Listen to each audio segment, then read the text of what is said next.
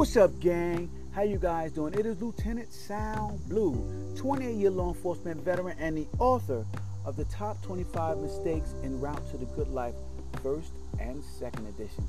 So we out here, and I'm relaxing today. Well, I'm not really relaxing. I just came from work, and I am in lounge mode.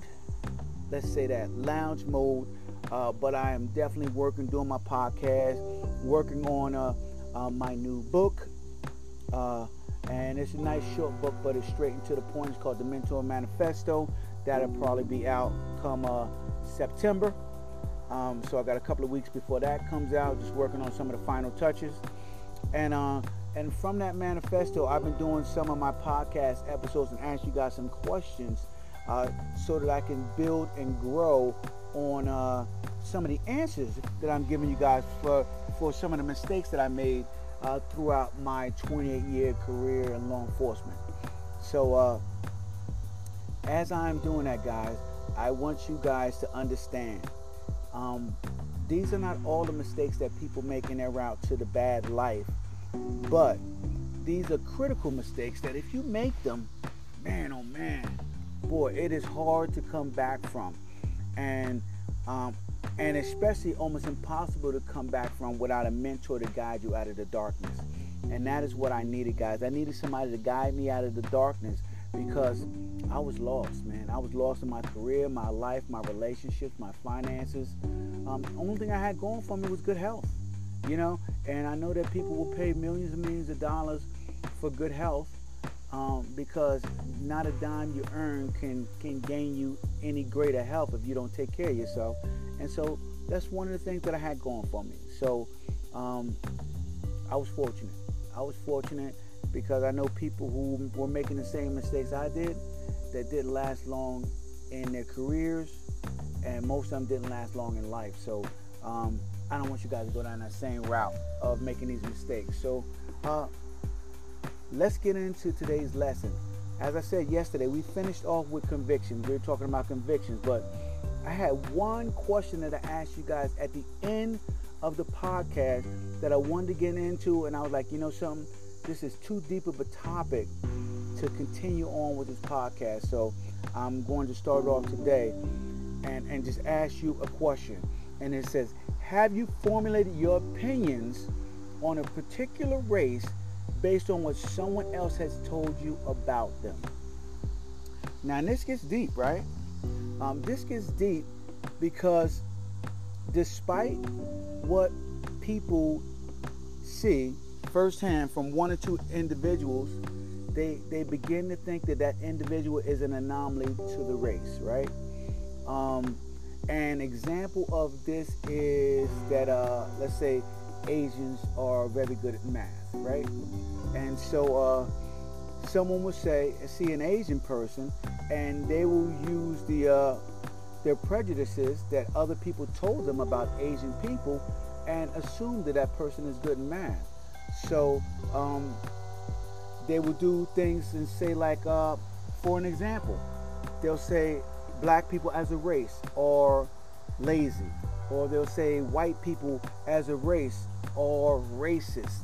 And these are polarizing things that draw the masses to them. And the reason why they draw the masses to them, guys, is because it's easy. It's easy. As I told you guys before, the masses cling to the lowest hanging fruit. They don't cling to logic. They don't cling to reason. They cling to what's easy. And if everybody is saying that black people are lazy, or black people are dangerous, or black people are criminals, or white people are racist, or Chinese people are good at math, or Jewish people are frugal, or I don't know. It's so many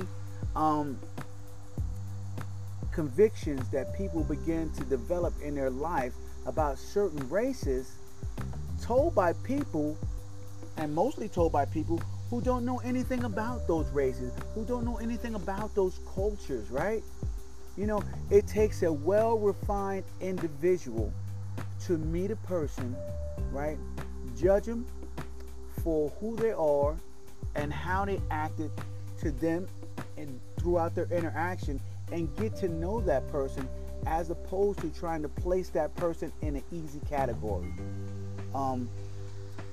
This was difficult, right, for me to do in law enforcement, because in law enforcement, what they teach you how to do, as the lowest hanging fruit, is to categorize people who you think are doing criminal behaviors, okay, so that you can easily define a crime before it's being committed, basically. That's what they're trying to do. Or someone who is most likely to commit a crime. Well, the problem with that is that law enforcement as a whole, it doesn't teach you to deal with each and every single individual as one person, and them making their own decisions, and them not moving a certain way because of who they are or what race they are. So, and the reason why they don't teach that, I guess, guys, is because of reactionary time, right?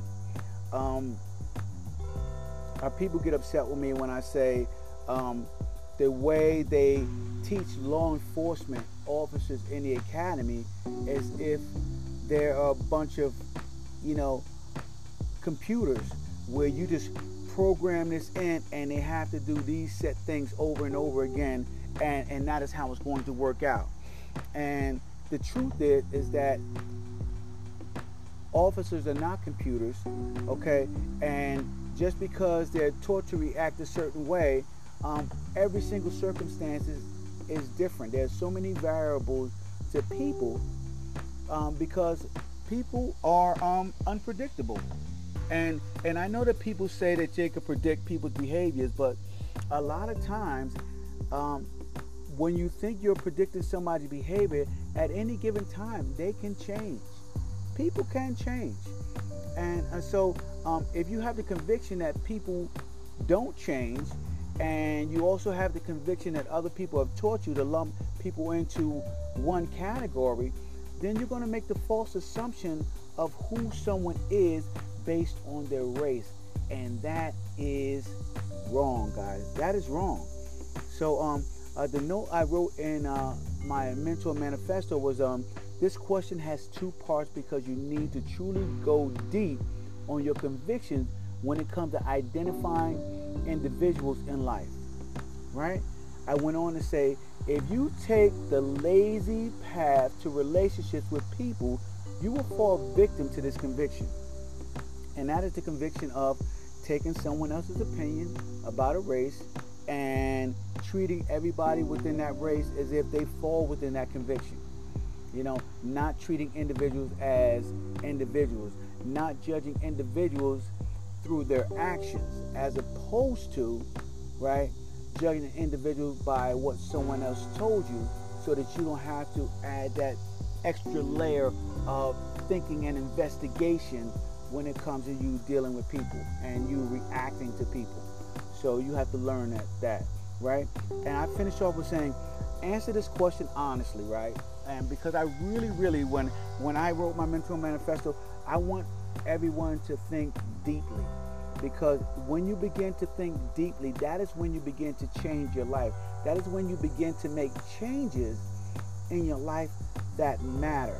So I tell people to answer this question to themselves honestly, in order to free, themselves from the grasp of having a conviction that you're doing what everybody else tells you to do, and not but following the masses when it comes to just judging people.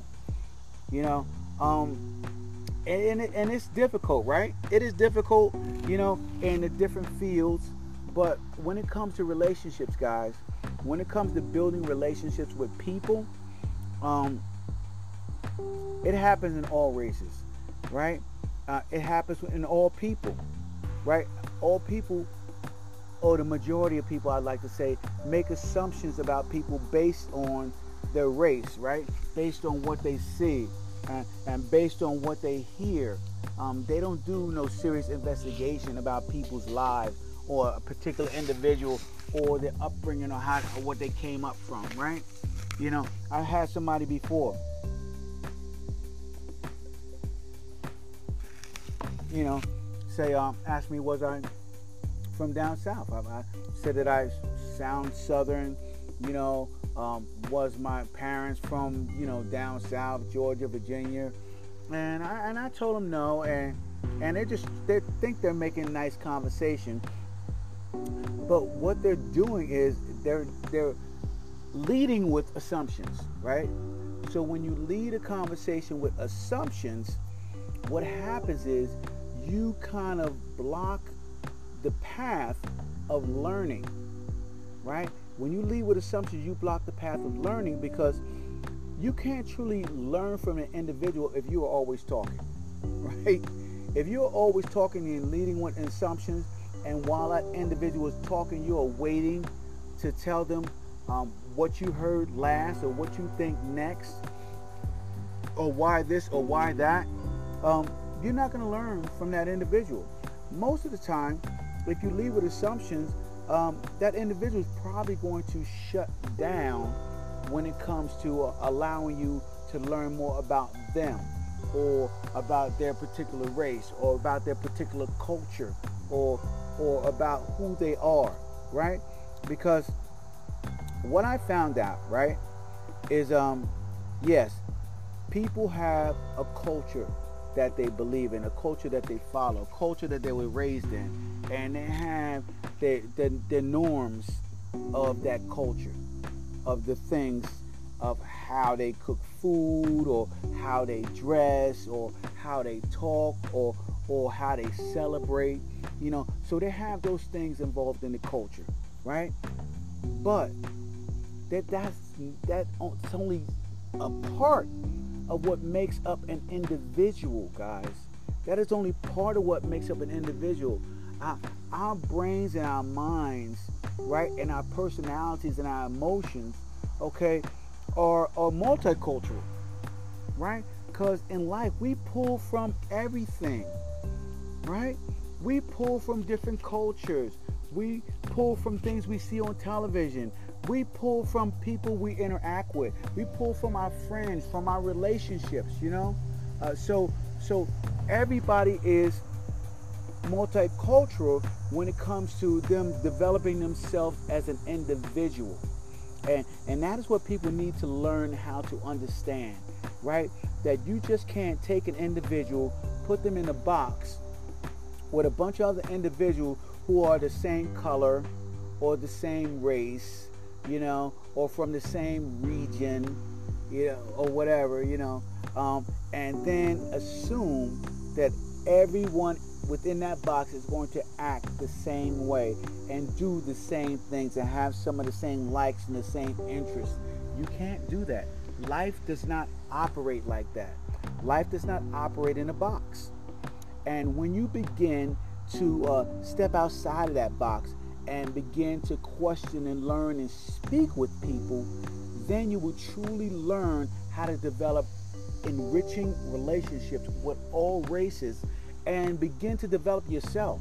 Because I tell you guys this, once you begin to take in other cultures and understand other cultures, you will then see the beauty in life, right? You will then probably wake up extremely happy each and every day because your life is enriched with so much to appreciate that you begin to just know how to talk to this person because you appreciate what they brought to the table. And then, you know, and throughout your day you talk to another person because of what they bring to the table. And that is how you begin to develop good relationships in life. That is how you begin to communicate, really truly communicate with people. You have to allow people to talk. You have to allow people to express themselves. You have to understand, you know, that maybe if somebody talks loud, they're not necessarily being violent, right? They're just expressing themselves in a different manner than what you're used to, in your environment.